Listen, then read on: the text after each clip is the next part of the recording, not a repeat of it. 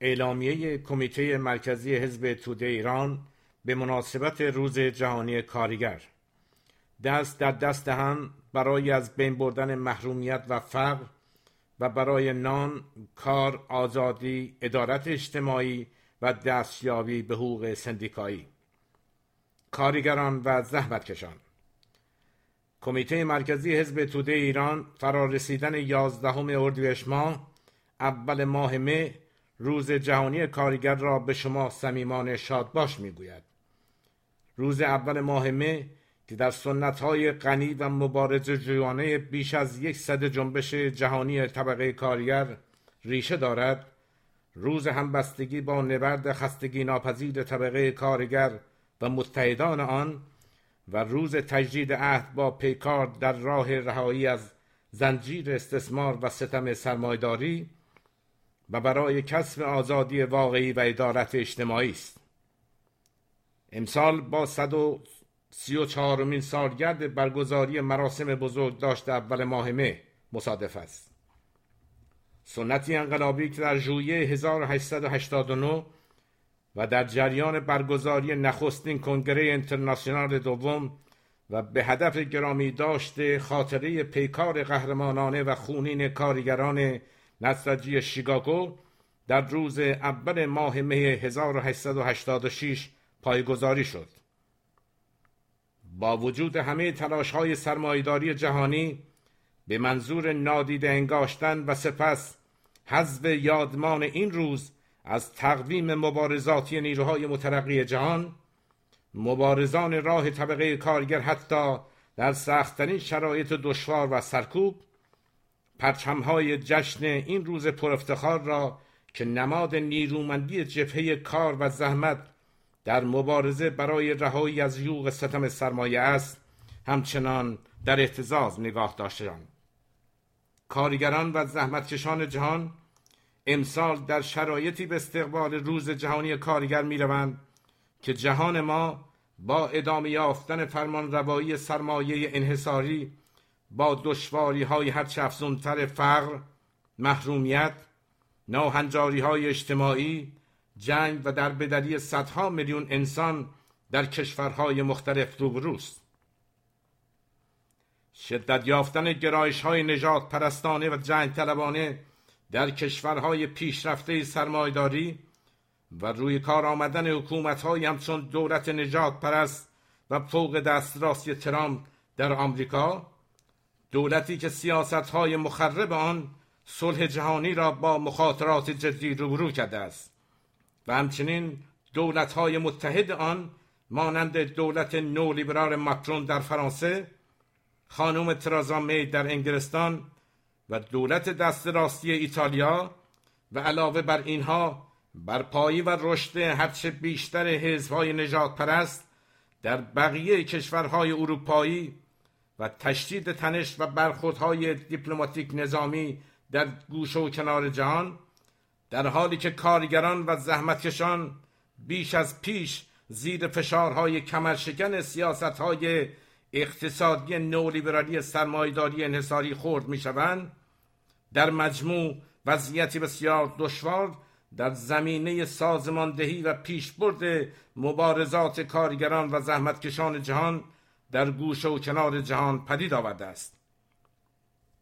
با وجود همه این دشواری‌ها اما تداوم پیکار رزمجویانه کارگران و زحمتکشان با سیاست‌های ضد انسانی و مخرب نظام سرمایه‌داری جهانی را در کشورهای مختلف شاهدیم. مبارزات کارگران، زحمتکشان و دانشجویان در فرانسه، اعتراضهای بی سابقه مردم و همچنین جوانان آمریکا به سیاست‌های دولت ترامپ و پیکار کارگران و زحمتکشان در آمریکای لاتین، آفریقا، اروپا و کشورهای آسیایی، از جمله در کشورمان ایران، زنده بودن جنبش جهانی طبقه کارگر و ادامه پیدا کردن مبارزه برای آرمان دستیابی به جهان دیگر، جهانی برآمده بر شالوده عدالت اجتماعی را با صدای بلند اعلام می‌دارد. کارگران و زحمتکشان، از برگزاری نخستین همایش در گرامی داشت حقوق کارگران و زحمتکشان و برپایی مراسم اول ماه مه، روز جهانی کارگر در ایران، برای اولین بار در سال 1301 و به ابتکار کمونیستا تا به امروز 96 سال می‌گذرد. به رغم پیگیری حکومت‌های استبدادی حاکم بر میهنمان، از حکومت سلطنتی گرفته تا حکومت جمهوری اسلامی، و با وجود سرکوبگری‌های خونین و تلاش‌های گسترده امنیتی و پلیسی به هدف جلوگیری از برگزاری جشن اول ماه می، هیچ ترفندی نتوانسته است در اراده کارگران و زحمتکشان کشورمان برای برگزاری این عید بزرگ کارگری کوچکترین خللی به وجود آورد. مردم ما امسال در شرایطی به استقبال برگزار کردن روز کارگر می روند که ایران به 40مین سالگرد پیروزی انقلاب بهمن، انقلابی که به دست پرتوان کارگران و زحمتکشان به پیروزی نهایی رسید، وارد می شود. از شعارهایی که سران جمهوری اسلامی در آغاز حکومتشان به نفع کارگران و دهقانان سر می دادند، از جمله مدعیات دروغین خمینی در پیامش در روز اول ماه می 10 اردیبهشت 1359 که می گفت کارگران از ارزشمندترین طبقه و سودمندترین گروه در جامعه ها هستند. چرخ عظیم جامعه بشری با دست توانای کارگران در حرکت و چرخش است. حیات یک ملت مرهون کار و کارگر است. 40 سال سپری شد. تنها آنچه از حکومت جهل، دروغ و جنایت جمهوری اسلامی نصیب کارگران و زحمتکشان میهن ما شده، فقر، محرومیت شدید، ظلم بی سابقه و بی حقوقی کامل بوده است. رژیم ضد انسانی حاکم به جای بوسه زدن به دست کارگران، به قول خمینی، کارگران میهنمان را به شلاق بسته، آنان را سرکوب کرده و به زندان انداخته است تا تداوم حاکمیت سرمایه‌داران بزرگ و راندخوار کشور اربابان حاکمیت کنونی را بتواند تضمین کند. واقعیت این کار ناپذیر این است که در نزدیک به 3 دهه گذشته در نتیجه سیاست‌های خانمان برانداز و ضد ملی اقتصادی اجتماعی که از سوی دفتر ولی فقیه رژیم در حکم سیاست‌های کلان کشور به دولت‌های دست نشانده‌اش دیکته شده است، کشور ما در بحران همه جانبه اقتصادی اجتماعی دست و پا می‌زند. اعمال سیاست‌های نئولیبرالی اقتصادی از جمله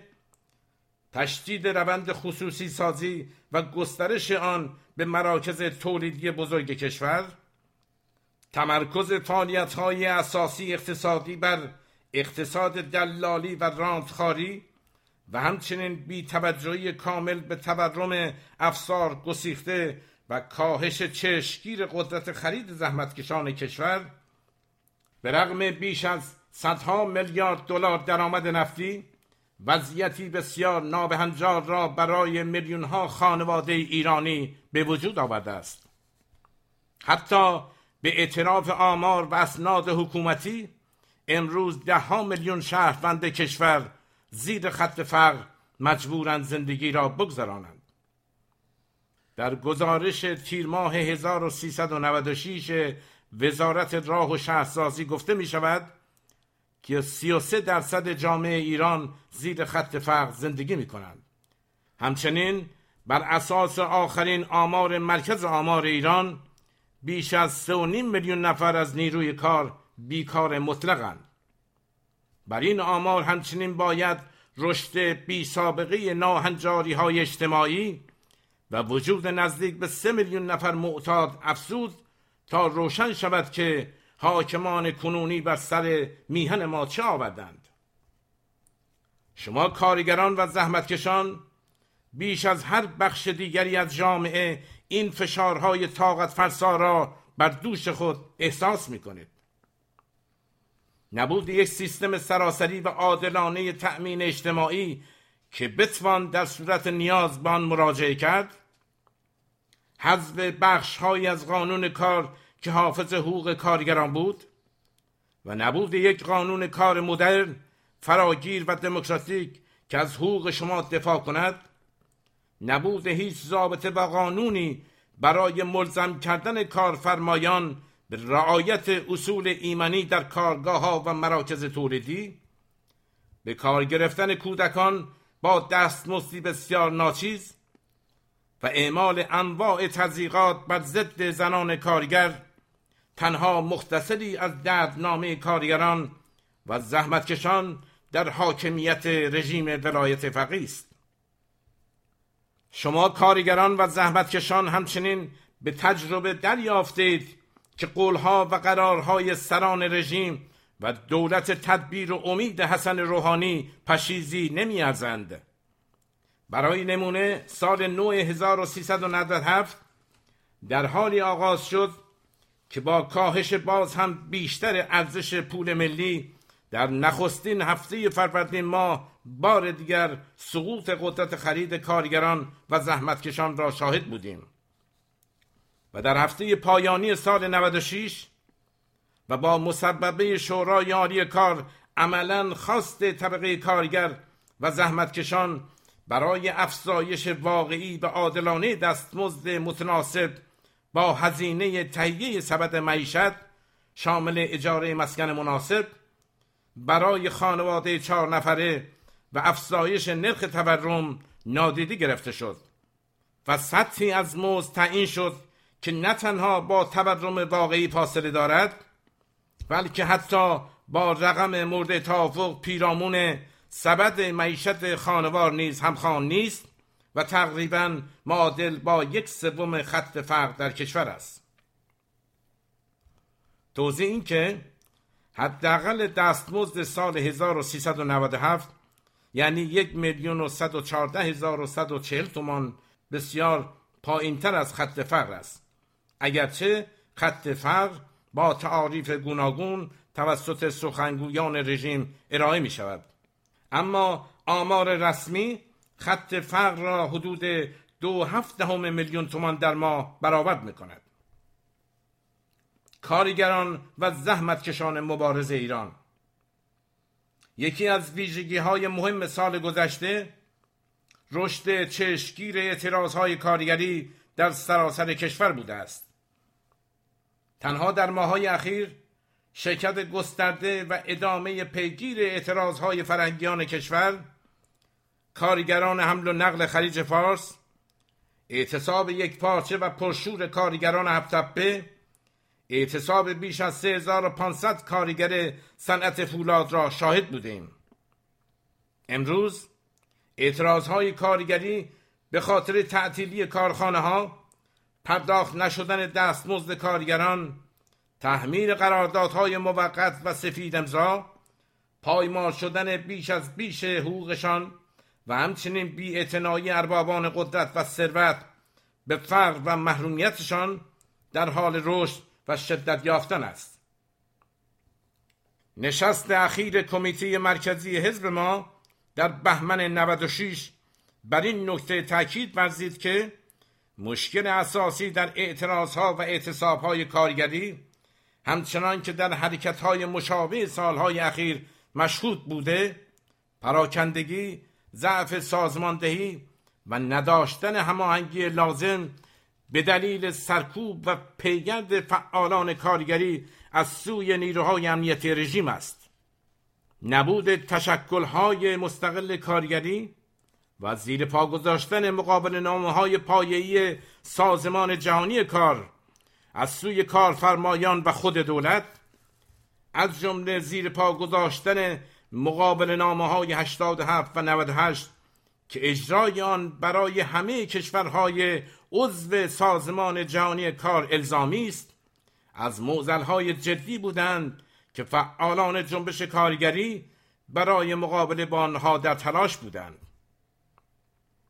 در این زمینه باید همه توان و امکانات را برای تشکیل سندیکاهای مستقل کارگری به کار گرفت.